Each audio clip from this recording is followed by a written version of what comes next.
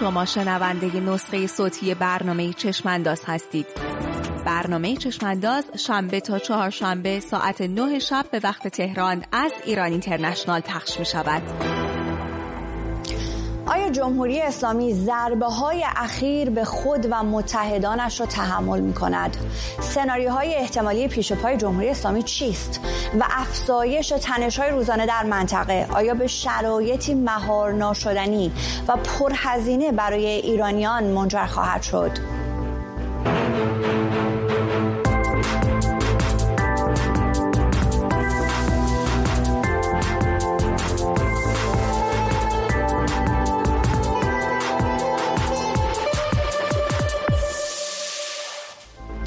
به چشم انداز خوش آمدید. من سمیرا قرایی هستم. ابراز شادی مقام‌های جمهوری اسلامی از حمله 15 مهر حماس به خاک اسرائیل خیلی زود جایش را به نگرانی داد.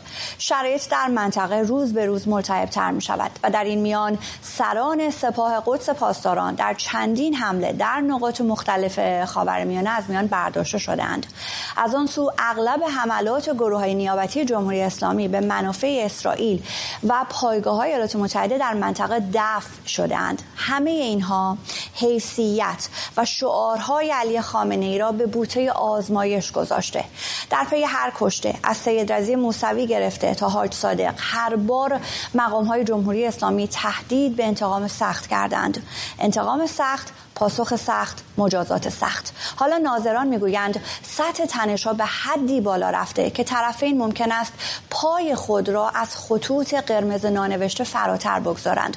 خطوط قرمزی که در سالهای گذشته جلوی شعله‌ور شدن یک جنگ تمام عیار را گرفته بود. در چشم انداز امشب با حضور 3 مهمان میپرسیم انتقام سخت چه شد و آنچه در خاورمیانه در حال رقم خوردن است مهارنشدنی است. 3 مهمانی که من را همراهی می‌کنند: مهدی مهدوی آزاد، روزنامه‌نگار از بن آلمان، و جابر رجبی، فعال و تحلیلگر سیاسی، و فرزین ندیمی، تحلیلگر امور دفاعی و امنیتی که آقای ندیمی بعدتر به جمع ما خواهد پیوست. سلام می‌کنم به شما آقایون مهدوی آزاد و رجبی. خوش آمدید به برنامه امروز چشم انداز. آقای مهدوی آزاد، اگر نگاه بیاندازیم در 2 ماه اخیر تعداد فرماندهان سپاه قدسی که در منطقه کشته شدند بسیار زیاد بوده. از 1 ماه و 20 روز پیش اگر نگاه بکنیم پناه تقی‌زاده، محمد علی عطایی شورچه، بعد سید رضی، 5 سپاهی کشته شده در سوریه، 3 سپاهی کشته شده در یمن. تعداد بسیار بالاست. اگر همه رو کنار هم قرار بدیم سپاه قدس چگونه میتونه جبران بکنه از دست دادن این نیروها رو که برخی هم بلندپایه بودند؟ سلام و عرض ادب خدمت شما مهمانان عالی قدر، شنوندگان. اول که من امیدوارم سپاه پاسداران نخواد جبران بکنه، به این خاطر که در واقع اغلب این حملات نوعی واکنش به کارهای ایران بوده و خب جبران کردنش منجر به زنجیره خواهد شد که آخرش مردم ایران هزینه جنگ‌افروزی آقایون خواهند داد. شما اگر برگردید از حدود 10 سال پیش نگاه بکنید به داستان، یه واقعیت فکت داستان این هست که تقریبا تمام عملیات‌های برون‌مرزی سپاه قدس مخصوصا علیه منابع اسرائیلی یا در نطفه خفه شده و لو رفته یا در همون لحظات اجرا در واقع مچ گرفتن. یعنی تقریبا میتونیم بگیم بلا استثنا تمام این عملیات، یه بخشی از اینها و نه فقط سپاه قدس، حتی عملیاتی که بخشای دیگه مثل اطلاعات سپاه انجام دادن، عملیاتی که در ترکیه انجام دادن که یک جنجال انجام میدن، نهایتا گفته میشه آقای طائر سر این صندلیش رو از دست داد. خب ببین این نشان دهنده یک نفوذ سطح بالا است از یک طرف، اما نشان دهنده آچمز شدن هم هست دیگه. یعنی نشان دهنده این هستش که فعلا دستگاه اطلاعاتی ایران واقعیت این هستش که به اون سبک همیشگیشون نمیتونن به قول خودشون انتقام بگیرن. اینجاست که دو راهی وجود داره که یک راهش خیلی خطرناکه. دو راهی این هست که یک طرفش در واقع دستگاه اطلاعاتی ایران بپذیرن این مسئله رو. در میگم موقعی از دستگاه اطلاعاتی حرف میزنم تو این ماجرا مشخصا سپاه قدس، اطلاعات سپاه پاسداران رو دارم حرف میزنم، یا بپذیرن داستان رو برن به سمت کاهش بحران یا ناگهان دست به دیوانگی بزرگ بزنن. من تا اگر 2 هفته پیش از من میپرسیدید فکر می‌کنم مثل همه ناظران حرفم این بودش که درست بحران خیلی بزرگ تشدید شده، درست به ادعای در واقع طرفداران جمهوری اسلامی یه جورایی دارن سیاست افزایش تنش برای گرفتن امتیاز رو دنبال میکنن. دفعه پیش راجعش صحبت کردم، منتها بهتون میگفتم که جمهوری اسلامی جنگ نمیخواد و کنترل میکنه. منتها مسئله پاکستان که پیش اومد دیگه مسئله عوض میشه. یعنی ببینید سطح واضح هست که مقامات جمهوری اسلامی محاسباتشون این بودش که پاکستان واکنش نشون نمیده، اون که خیلی دیگه بد شده حکومتی که این همه ادعا داره ما پدافند داریم فلان داریم، موشک بزنن به خاکش بعد روشون بکنن اونور، که موقعی این اشتباه محاسباتی در این حد رخ میده، یعنی توهم اقتدار، توهم غرور، این به اینجا میرسونه که فکر میکنن که خب حالا ما میزنیم موشک هیچی نمیشه و چین اتفاقی میفته. اون موقع ممکن است اشتباهات محاسباتی بزرگتر بلافاصله کار دست ما بده. بنابراین راستش بخوای راه دوم هم وجود داره و اونم که ایران رو به سمت یک درگیری عظیم ببرد. بسیار خوب. آقای ندیمی سلام میکنم به شما هم، خوش آمدید. آقای مهدوی آزاد، در اون ابتدای صحبتتون گفتید که برنامه‌های جمهوری اسلامی و سپاه قدس پاسداران تعدادیشون یا بخش زیادیشون لو رفته. یه مقدار برای ما اگر کوتاه هم توضیح بدید که چرا لو رفته؟ آیا به خاطر اینه که افرادی که دورشون جمع شدن مثلا افراد پولکی هستند که با دادن پول مثلا سیستم‌های اطلاعاتی اسرائیلی یا حالا هر کشور دیگه اینها رو خریدن؟ چرا؟ برای چی لو رفته؟ ببین اینکه لو رفته این فکت دیگه وقت نمیشه من توضیح بدم، ولی مثلا جمهوری اسلامی 2 بار در هندوستان می‌خواسته کاردار نظامی اسرائیل یا معاهده اسرائیل رو بزنه، هر 2 بار یه بارش ناموفق بوده، یه بار قبلش گرفتن. در ترکیه هم لو رفته، در آفریقا می‌خواستن این کارو بکنن، آمریکای لاتین می‌خواستن بکنن، لو رفته، در آسیای میانه می‌خواستن کارو انجام بدن، دوباره لو رفته یا ناموفق بوده. برای اینکه فکت در اصولا در 10 سال اخیر تقریبا میتونیم بگیم همش اینکه چرا مسئله پیچیده‌تر میشه. یک بخشش به هر حال برمیگرده به تواند تکنولوژیک اسرائیل، آمریکا، جبهه غرب در شنود، جمع‌آوری اطلاعات، راهگیری، ممکنه این باشه. منتها شما موقعی که شکل فعالیت حفاظتی جمهوری اسلامی رو نگاه می‌کنید و شکل تسلط دستگاه اسرائیل رو نگاه می‌کنید، یعنی که مثلا می‌دونن محرمانه ترین پرونده اتمی ایران کجاست و چه ساعتی خالیه، میان قشنگ جوشا رو باز می‌کنن، گاف صندوقا رو با جوش باز می‌کنن، همین میبرن. یا می‌دونن مثلا رئیس سازمان اطلاعات سپاه قدس با معاونش کدوم ماشین کجاست. این شکلی که نگاه می‌کنید دیگه بحث شروط نیست، این بحث خیانته. به وضوح یعنی در واقع تونستن نفوذ بکنن، به وضوح تونستن بخشی از مقامات رو بخرن. اینم دیگه در حد دربون و اینا نیست، در حد مقامات سطح بالاست. داستان خیلی ساده است. ببینید ساختار ایدئولوژیکی مثل جمهوری اسلامی که یه سری شعار بی سر و ته میده و بعدم سر نقطه سر اون شربت شهادت که میشه بدو برمیگرده عقب و بعد هر کسی که از نزدیک یا دور نگاه کنه میبینه به شدت فاسده. همشون نشستن سر سفره‌های انقلاب سهم خودشون میخوان. ببین تو این داستان خیلی واضحه در کسانی که در داخل حکومت باشن سهم خودشون نگرفته باشن، این یک، یا نه تعلقات ملی گرایانه داشته باشن، اینها با این سیستم دچار مشکل میشن و خیلی راحت جذب در واقع گروه‌های مخالف دشمنانش کنن. بسیار خوب، ممنونم. آقای ندیمی، در این 1-2 ماه گذشته در ابتدای صحبت از آقای مهدوی آزاد این رو پرسیدم که تعداد زیادی از سران سپاه قدس پاسداران رو تونسته اسرائیل هرچند که هرگز قبول مسئولیت نمیکنه حذف بکنه. گذشته از اونها ما العاروری رو داریم که حذف کردند، یا آقای الجواری متعلق به نجبا رو تونستن از بین ببرن در بغداد. در این 1-2 ماه دستاوردهای مهمی رو میشه گفت که در اون جبهه اینها تونستند میخوام ازتون به دست بیارن. شما چگونه ارزیابی میکنید فعالیت هایی که اینها به شکل نقطه‌ای انجام دادن، افرادی که حذف کردند چقدر کلیدی بودن، چه جور ضربه‌ای رو جمهوری اسلامی با از دست دادن این افراد، حتی کسی که رهبری میکنه النجبا رو، حتی کسی که از سران حماس است، این برای جمهوری اسلامی چگونه ضربه‌ای بوده؟ درود بر شما خانم قرایی، مهمانان عزیز و بینندگان گرامی. عرضم به حضورتون این به نظر من حملاتی که اسرائیل در ماه‌های اخیر انجام داده ارتباط مستقیم با فعالیت‌های جنگی در غزه داره، با جنگ غزه و فعالیت‌هایی که جمهوری اسلامی در تلاش در کل منطقه انجام بده برای رسوندن تسلیحات و امکانات جنگی بیشتر به حزب الله لبنان و دیگر گروه‌های منطقه، برای اینکه بتونن به سطح درگیری خودشون رو با ایالات متحده و اسرائیل حفظ بکنن و همینطور هم برای اتفاقات آینده خودشون آماده بکنن. چون ما میدونیم که سطح تنش در مرزهای شمالی اسرائیل با حزب الله در خط آبی هر لحظه ممکنه که بسیار بیشتر بشه و اسرائیل هم این موضوع پیش بینی کرده در صورتی که حزب الله به نوعی به خواسته های اسرائیل در مورد فاصله گرفتن از مرز خط آبی تن نده، احتمال اینکه اسرائیل دست به اقدامات پیش دستانه بزنه وجود داره. و ما البته شنیدیم که نیروهای رضوان حزب الله فاصله گرفتن تا حدود 5 مایل از مرز. به نظر میرسه یک مذاکرات به یک سری نتایجی رسیده، ولی آیا چنین توافقاتی دائمی خواهد بود یا بلند مدت خواهد بود و میشه اونا رو در حقیقت راستی آزمایی کرد و تحت نظر قرار داشت، یه بحث دیگه است.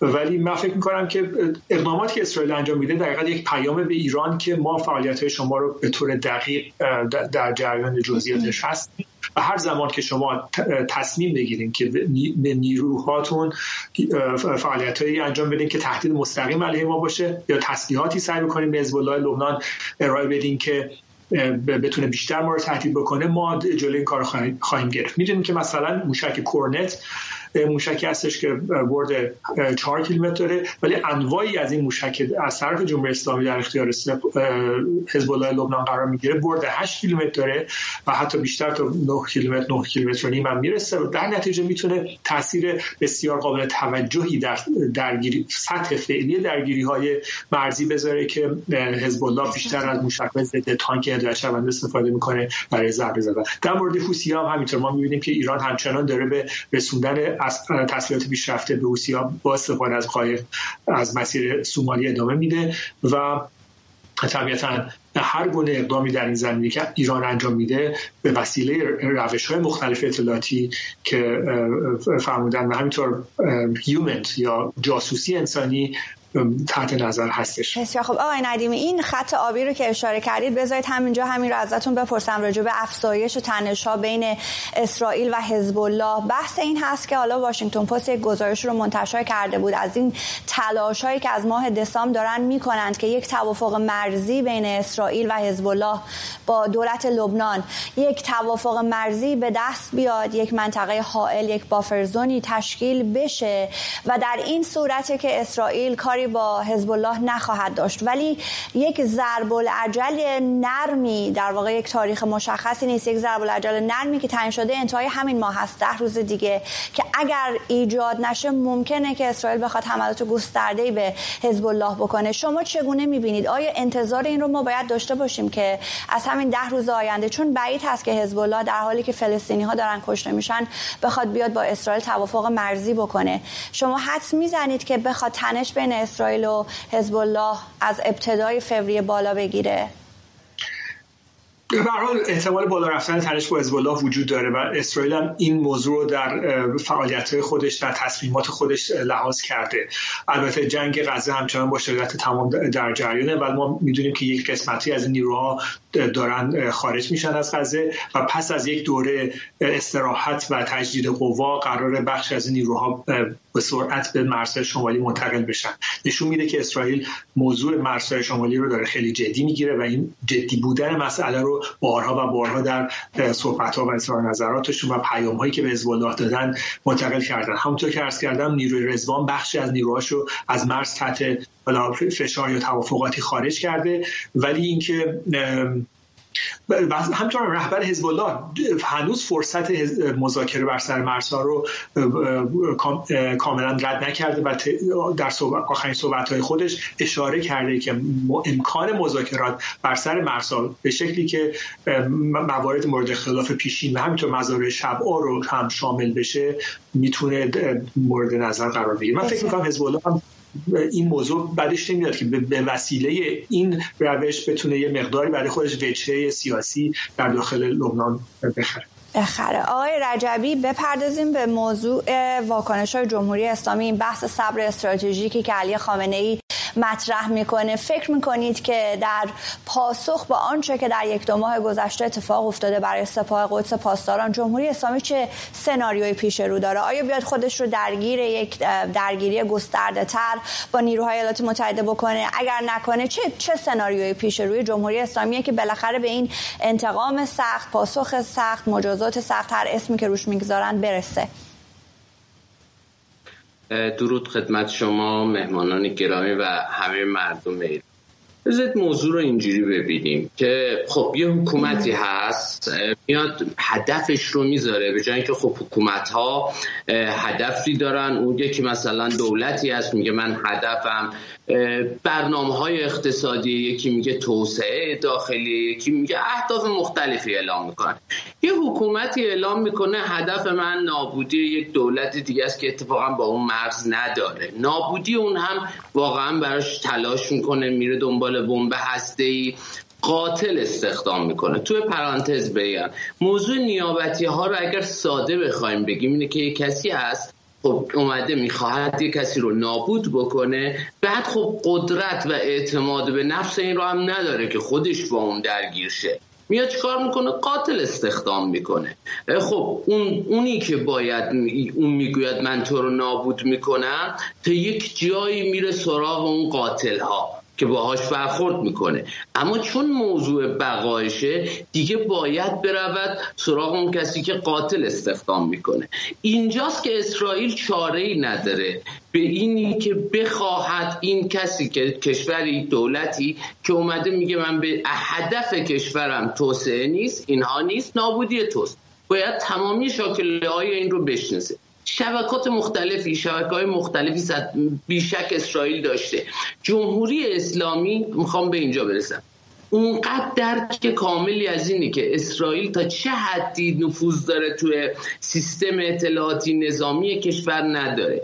این قدم راحت نیست که شما فکر کنید مثلا حالا اسرائیل رفته به یک کسی پول داده اون رو گرفته، اطلاعات گرفته. نه، اتفاقا سپاه قدس رو اگر بشناسیم یک چیز خیلی عجیب غریبیه. نهادهای مختلف، گروه‌های مختلف، شاخه‌های مختلف، نفوذ اون در این حد بسیار سخته. تو جاهای دیگه هنوز موضوع فخریزاده واقعا یک شوکه برای جمهوری اسلامی. یعنی گرچه جمهوری اسلامی خیلی نخواست اون رو مثلا مثل قاسم سلیمانی بولد بکنه، ولی بسیار مهم بوده. جمهوری اسلامی خب 100% میدانست که اسرائیل شبکه‌های خوابی داره که وقتی که هفته اکتبر پیش اومد، 7 اکتبر که پیش اومد، جمهوری اسلامی مثل یک قماربازی یا اردوگاه جمهوری اسلامی، مثل یک قماربازی که حالا رفته رو دور برد، بعد از اون میخواست سر میز پاشه و همش میگفت بعد آتش بس بشه. گمان میکرد که با اون مثلا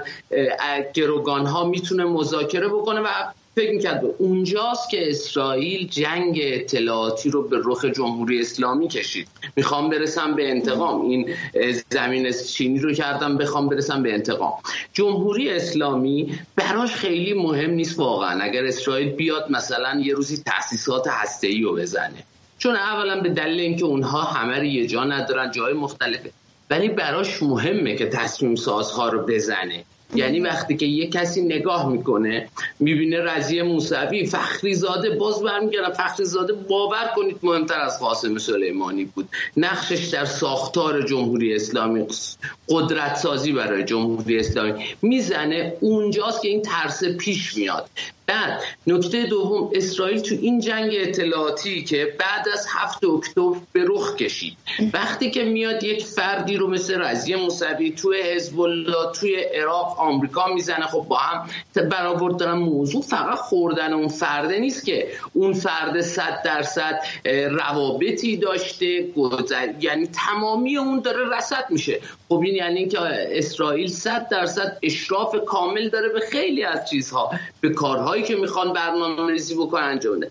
اینجاست که جمهوری اسلامی به نظرم با یک شوک روبرو شده. درست آقای مهدوی آزاد به درستی گفتن عملیات‌های مختلف سپاه قدس، حتی اطلاعات سپاه 4000 سپاه، اینها همه کشف شده بود. اما در این حد که یک عملیاتی بشود، نفر دقیقی حمله بشه، بعد از رضی موسوی اونها گفتن سوریه‌ای ها بوده، سوریه‌ای ها رو گذاشتن کنار، اونجا میخوره. اینجاست که بی‌اعتمادی بین سران جمهوری اسلامی انقدر زیاد میشه که اونها واقعا نمیدونن که در این جنگ اطلاعاتی اگر بخوان پاسخی بدن، بعد پاسخ اسرائیل کجاست؟ چون نمیدونن این خونه‌ای که موریانه های نفوذ اطلاعاتی به اون رسیده تا کجا رفته داخل. از این نگران این اقداماتی که اسرائیل انجام داده، این نقطه زنی ها، هم در رابطه با سید رضی شاهدش بودیم، همین حاج صادق و 4 نفر دیگه، اینها چجوری انجام شده؟ یعنی اسرائیل چگونه تونسته این اطلاعات رو، چون دارین راجع به توان اطلاعاتی اسرائیل صحبت میکنین دیگه، میخوام ببینم میدونید که به چه ترتیبی این عملیات ها رو برنامه ریزی کرده و بعد مثلا حریم هوایی سوریه و دمشق داستانش چه هست که به راحتی روی المزه، روی زینبیه میتونن اینها پرواز بکنند و نقطه‌ای منزل مسکونی بزنند؟ از آخری من عرض بکنم، موضوع اینه که سوریه اجازه نداد به جمهوری اسلامی که پدافند هوایی اونجا بگذاره. یعنی سوریه در اینجا بازگشت به جهان عرب رو بیشتر برای خودش نفع می‌داند تا بخواد به سمت جمهوری اسلامی برسه. اینجاست که عرب، چیزی که گفته میشه، کشورهای عربی از او خواستن که نگذارن که وارد جنگ بشن، یکی نذاشته. پس پدافند هوایی اونجا با روسیه است بیشتر.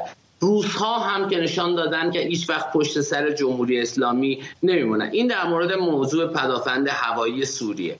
اما در مورد اینکه چگونه اینها رو استخدام میکنن، ببینید وقتی که یک حکومتی ایدئولوژیکه، یعنی میاید به افراد میگید که آقا ما میخوایم بریم مثلا قدس آزاد کنیم، میخوایم منتظر باشیم امام 12 بره.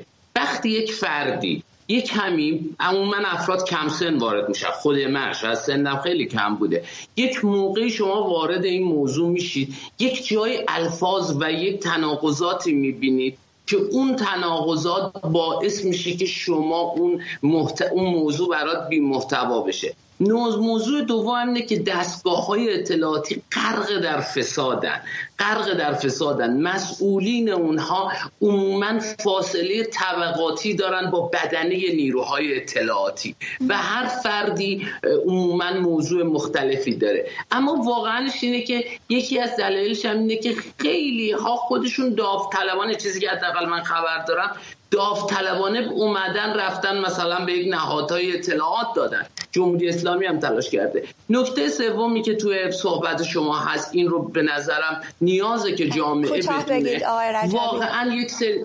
بله مرسی، بفرمایید، ولی کوتاه کنید صحبتتون رو. نه، میخواستم فقط این رو عرض بکنم که در موضوع سیستم اطلاعاتی کشور انقدری که حتی یک رقابت‌های داخلی بین خودشون، این رو میخواستم عرض بکنم، گاهن حتی خونین میشه. یعنی وزارت اطلاعات با اطلاعات سپاه درگیریش به جایی میرسه که حتی اینها گاهن میرن همدیگر رو لو میدن. یه موقعی سپاه قدس درگیری های بین گروه های قدرت هم توی لو رفتن این اتفاقات بسیار ممنونم. آقای مهدوی آزاد، این بحث لو رفتن که خودتون ابتدا مطرح کردید، اگه یه مقدار بیشتر روی اون بمونیم و اینکه چقدر ممکنه باعث درگیری بین اجزای مختلف جمهوری اسلامی بشه، برداشت شما چه است؟ الان درگیری بین وزارت اطلاعات و اطلاعات سپاه رو آقای رجایی بهش اشاره میکنن. در داخل سپاه قدس اتفاقات این چنینی چقدر ممکنه که مناسبات داخلیشون رو به هم بزنه و باعث بشه که با هم روبروی هم قرار بگیرند؟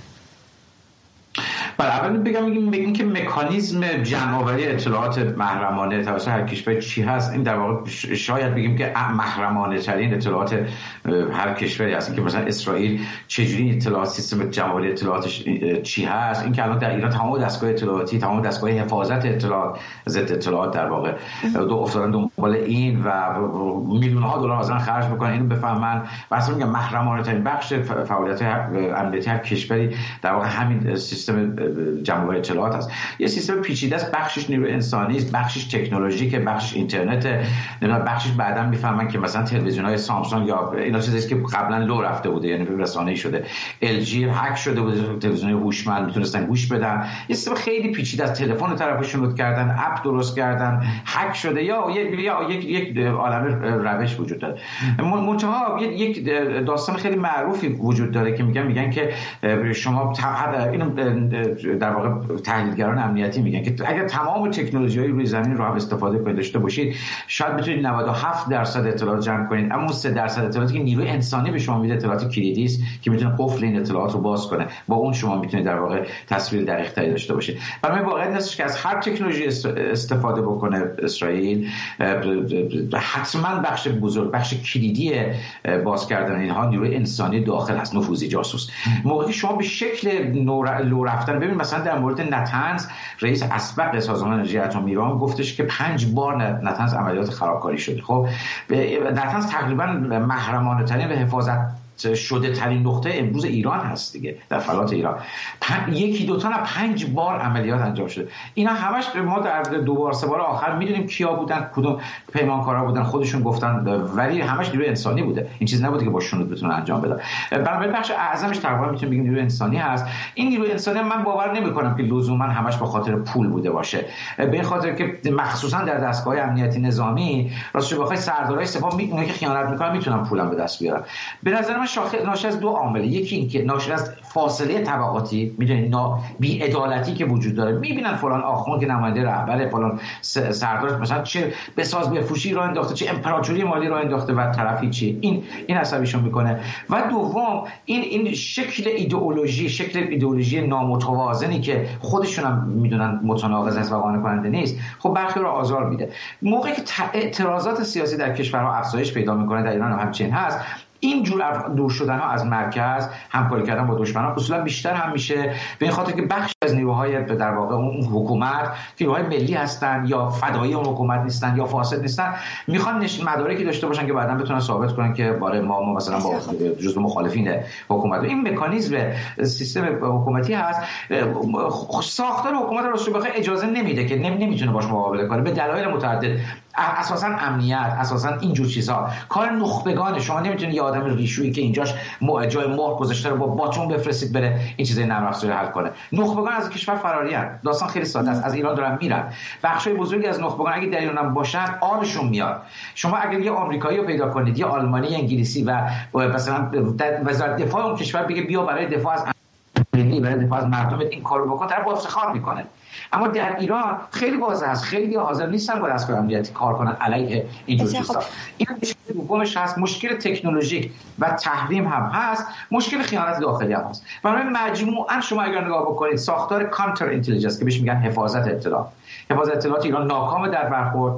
شنیده ها چیزی که درس پیدا کردم همینه که در واقع بعد از هر لو رفتن میان 50 تا 100 تا نظامی رو میگیرن، الکی اینا میبرن زیر شکنجه، الکی 2 نفر متهم درست میکنن و این تازه دشمن تراشی هم میکنه و ساختار جمع آوری اطلاعات جمهوری اسلامی سوراخ با غربی‌ها داره کار. آقای مهدوی آزاد، حالا با این توصیفاتی که شما میکنید، اولا این سوالم رو باز ازتون میپرسم، این رو هم جواب بدید که الان در بدنه جمهوری اسلامی با این اتفاقاتی که افتاده چه خبر هست و بعد با این توصیفاتی که شما میکنید این چقدر برای امنیت مردم در داخل میتونه مسئله ساز بشه؟ چه بسا در شرایط این چنینی دوباره یک اتفاقی مثل کرمان بیفته، یعنی یک بلایی دوباره سر ملت در داخل ایران بیاد. حالا با این توصیفاتی که شما در رابطه با اون چاله چوله های امنیتی در ایران دارید انجام میدید.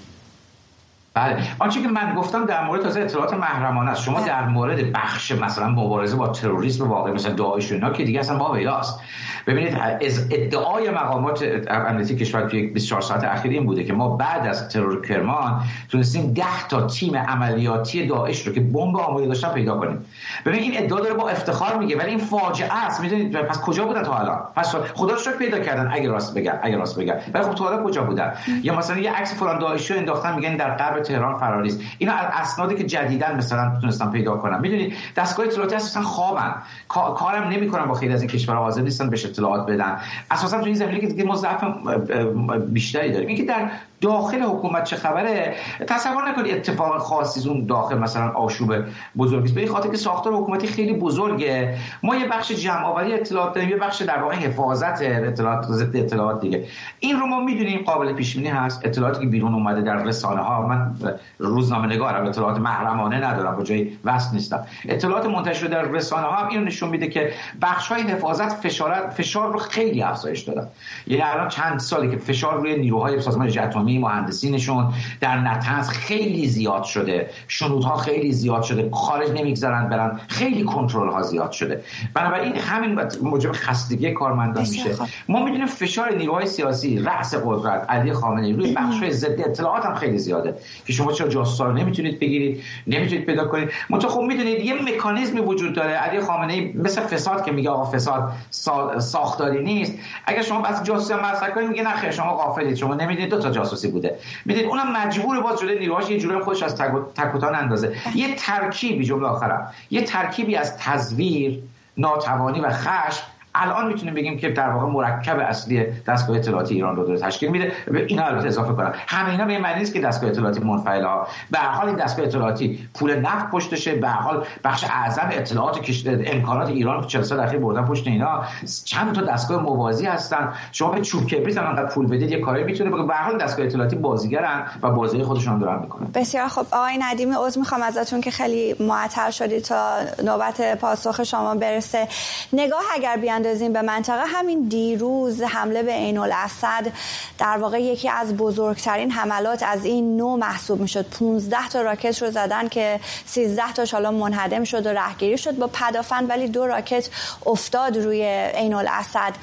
این دست اقداماتی که حالا به نظر میرسه که ایالات متحده بخواد پاسخی بده، هرچند که اون چیزی که معاون مشاور امنیت ملی راجعش صحبت کرده این نیست که پاسخ آنچنان جدی ایالات متحده به حمله به عین الاسد نخواهد داد. اما اتفاق مهم دیگر این بود که شب گذشته اعلام کردن که بایدن موافقت کرده با اینکه یک عملیات وسیع علیه حوثی‌ها بخوان انجام بدن. چقدر فکر می‌کنید که ایالات متحده در سال انتخابات بخواد از آنچه که الان درگیرتر بشه؟ چون به هر حال یک رویارویی بین جمهوری اسلامی و آمریکا میشه محسوب کرد آنچه که الان در خاورمیانه داره رخ میده. و مثلا اکونومیست امروز تیز زده که ایالات متحده و ایران یک قدم به جنگ دارن نزدیکتر میشن. چقدر به نظر شما این جمله درسته؟ چقدر فکر میکنید ایالات متحده بخواد از آنچه که هست درگیرتر بشه؟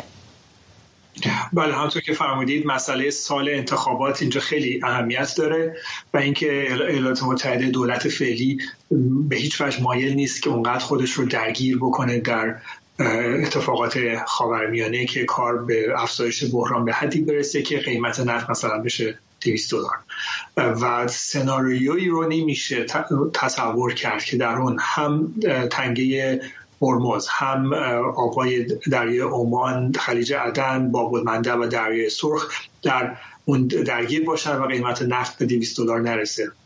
خیلی سخته و میدونی که بالا رفتن قیمت نفت یعنی بالا رفتن قیمت بنزین در جایگاه‌های سوخت در آمریکا و همینطور ریختن ریزش رای برای آقای بایدن. به نظر من تمام تلاشش رو دولت فعلی آمریکا خواهد کرد که از بروز افزایش غیرقابل کنترل تنش در منطقه جلوگیری کنه.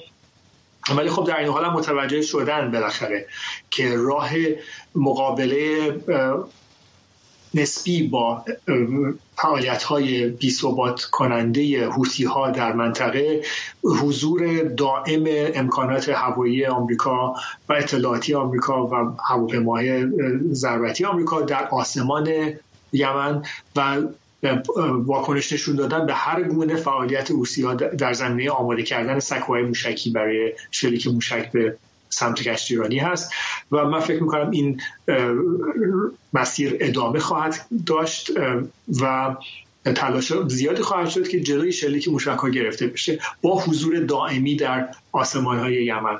و البته ما می‌دونیم که CIA نیروی هوایی آمریکا سال‌هاست که هواپیمای بدون سرنشین روی یمن پرواز می‌کردن و سعی می‌کردن که با فعالیت‌های القاعده در اونجا مقابله بکنن. حالا این تجربه به نظر من منتقل خواهد شد به مسئله حوثی‌ها و اینکه خب حالا حوثی‌ها سعی بکنن با امکانات پدافندی که دارن بتونن به نوعی جلوی این حضور دائمی رو بگیرن. این یک جبهه جدیدی باز خواهد شد، جبهه بین پدافند حوثی‌ها و هواپیماهای غربی و در نتیجه تلاش اونها برای نابود کردن این پدافند در کنار از بین بردن امکانات ضد موشکی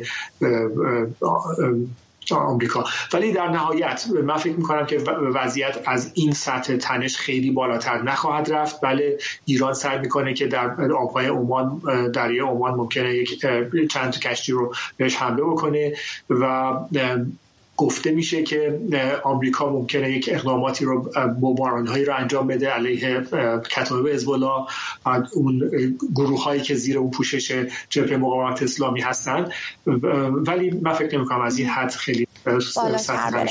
آقای ندیمی، اگر نگاه بیندازید به نوع اون چه که در خاورمیانه در جریانه، به پراکندگیش در نقاط مختلف در کشورهای مختلف، آیا نمیشه فکر کرد، درسته میگید که احتمال اینکه تنش بره بالاتر برای شما احتمال کمیه، اما نوع درگیری ها و پراکندگیش آیا احتمال خطا رو بالا نمیبره؟ چون بسیاری که راجع به جنگ صحبت میکنند بر پایه بروز یک خطای کوچک دارند مسئله احتمال جنگ رو مطرح میکنند. بله خب به هر حال احتمال وجود داشت یکی از این موشک‌هایی که به این الاسد اصابت کرد باعث کشته شدن یکی دو سرباز آمریکایی بشه، همونطور که احتمالش کاملا وجود داشت. مثل که برای اولین بار بود که این موشک‌های الاقصای کتایب حزب الله که در حقیقت همون موشک‌های خانواده فاتح 110 هستند به داخل محوطه پایگاه اصابت کرده و در نتیجه احتمال از کشته شدن افراد کاملا وجود داره. و اگر این اتفاق میافتاد احتمال اینکه آمریکا واکنش سریعتری انجام میداد وجود داشت. ولی آیا این واکنش علیه مستقیم علیه ایران انجام میگرفت؟ چون ما میدونیم که ایران از نیروهای نیابتی خودش استفاده میکنه، از توانایی‌های جدیدتر این نیروها برای ضربه زدن بهتر، دقیق‌تر، مرگبارتر استفاده میکنه. ولی آیا به سمت سر اختاپوس خواهد رفت آمریکا؟ من فکر نمی‌کنم این اتفاق بیفته. اگر در مراحل بعدی جنگ غزه ایران اقدامی انجام بده از طریق حزب الله که بخواد واقعا مسئله توازن رو در منطقه عوض بکنه، موقع ممکنه اسرائیل اقداماتی مستقیم علیه ایران انجام بده. ولی در حال حاضر به هیچ وجه من این امکان رو فعلا نمی‌بینم. آقای ندیمی، یه سوال دیگه میپرسم، لطفاً کوتاه جواب بدید. راجع به توان تسلیحاتی حوثی‌ها، این اخباری که آمده که نیاز به تجهیزات ایرانی دارند، میدونیم که در هفته‌های گذشته یک محموله رو ایالات متحده تونست توقیف بکنه. فکر میکنید ممکنه که 1% جمهوری اسلامی در این شرایط تصمیم بگیره که به حوثی‌ها کمک تجهیزات و تسلیحاتی نکنه، به خاطر حالا اون پیام پسخامایی هم که بایدن باهاشون کردن و این صبر استراتژیکی که راجعش صحبت میکنن؟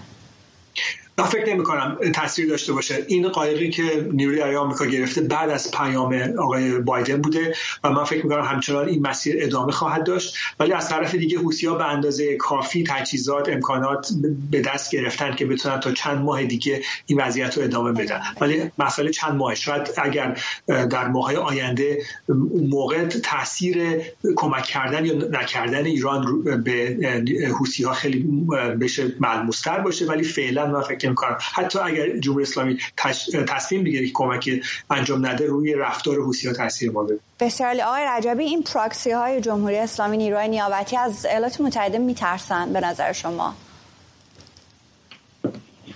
موضوع اینه که اونها رو نباید مستقلاً از خود جمهوری اسلامی تعریف بکنیم. آیا اونها میترسن؟ باید گفتش که آیا جمهوری اسلامی به اونها ترس رو انتقال میدهد یا نه. ببینید تصور من اینه، من بخوام برگردم به حرف آقای ندیمی و بعد در مورد موضوع بگم. تصورم به اینه که جمهوری اسلامی میخواهد هنوز با کارت‌های نیابتی ها بازی بکنه. دلیلش هم همینه، پیام‌هایی رو که از آمریکا میگیره. یعنی وقتی که آمریکا میاد میگه 30 روز بعد من تازه حوثی‌ها رو اگر متوقف کنن اونها رو در لیست تروریست میگذارم، دیروز پیام رو جمهوری اسلامی میده که او میتونه ادامه بده روی این گروه‌های شبه نظامی. من فکر میکنم تو گروه‌های شبه نظامی تمامی، یعنی تمرکز جمهوری اسلامی روی حوثی‌ها باشه و عراق. اما موضوع برمیگرده به اینی که پیامی که جمهوری اسلامی داره به اون گروه‌ها میده. بعد از حمله پاکستان یک مقداری بی‌آبرو شد جمهوری اسلامی حتی بین این گروه ها، با همین که این گروه ها خیلی هاشون فرمانبر کامل جمهوری اسلامی هن، ولی جمهوری اسلامی در تصور اونها خودش رو به یک قدرت خیلی بزرگ تبدیل یعنی معرفی کرده بود. با حمله‌ای که اومد انجام بده خواست به اونها بگه که مثلا نشان بده که من قوی ام، پشتیبان شما هم، اما این پیامه به جای پیام قدرت باعث میشه گفتش که ضعف روحیه اونها شد. اما همین پیامی که باعث ضعف روحیه اونها شد، پیام آمریکا انقدر قدرتمند نبود به جمهوری اسلامی که بخواد به این مثلا به جمهوری اسلامی این رو القا بکنه که اگر با این گروه‌های شبه نظامی شما بخواید بازی بکنید من سراغ شما میرم. بسیار عالی. آقای مهدوی آزاد، اگر که صحبت پایانی نکته‌ای دارید که مخفول مانده، 4 دقیقه بیشتر نمونده، میشنویم در 1 دقیقه اگر بگید که از آقای ندیمی و آقای رجبی هم بشنویم. سعی می‌کنم تو 90 ثانیه بگم. دو تا نکته بخوام بگم. یه نکته که نگاه برخی از شهروندان به مسئله جنگ اطلاعاتی یا مبارزه کشورهای مثلا حضور آمریکا می‌دونید نگاه واقعی نیست. محدودیت‌های فنی، محدودیت‌های تکنولوژیک، محدودیت‌های سیاسی رو در نظر نمی‌گیرن. مثلا ساده ماهواره دارن غربی‌ها، ولی اسرائیل ماهواره داره، آمریکا ماهواره داره، ولی ماهواره محدودیت فنی داره. اگر ابر باشه اون زیر رو نمی‌بینه به همین سادگی. ماهواره در شرایط آب و هوایی ناکارآمد میشه به همین سادگی. پهپاد میتونن بفرستن، بله، ولی هزار تا رادار میتونن بگذارن، بله، ولی رادار میشه رادار گریزی کرد، رادار میشه روش اختلال انداخت، رادار میتونید شما قایق‌های کوچیک استفاده کنید مثلا برای انتقال سلاح به روسیه، دیگه نمیتونه تشخیص بده. چه این دارم میگم؟ میخوام بگم توی یک وسعت بزرگی، سرزمین بزرگی، منطقه بزرگی مثل خاورمیانه، خب، و محدودیت‌های تکنولوژیک واقعی که وجود داره، با ماهواره با اینا هیچ جوری نمیشه کنترل کرد. فرآیند انتقال سلاح در حال ادامه پیدا خواهد کرد. نکته مهمی است. بر مبنای سیاست واقعی و محدودیت‌ها به هر حال این سیاست انتقال سلاح ادامه پیدا خواهد کرد. بنابراین اگه قرارش همینجوری ادامه پیدا بکنه و اونها به اسرائیل یه روزی منطقه به سمت نقطه تقابل میریم، مگر اینکه توافق سیاسی حاصل بشه. نکته دوم در مورد اسرائیل، من تو همین گفتم 2 هفته پیش اگه من می‌پرسید تقریبا جواب آقای ندیمی رو میدادم. من هنوزم جوابم همینه که ایران نمیخواد تنش افزایش پیدا کنه.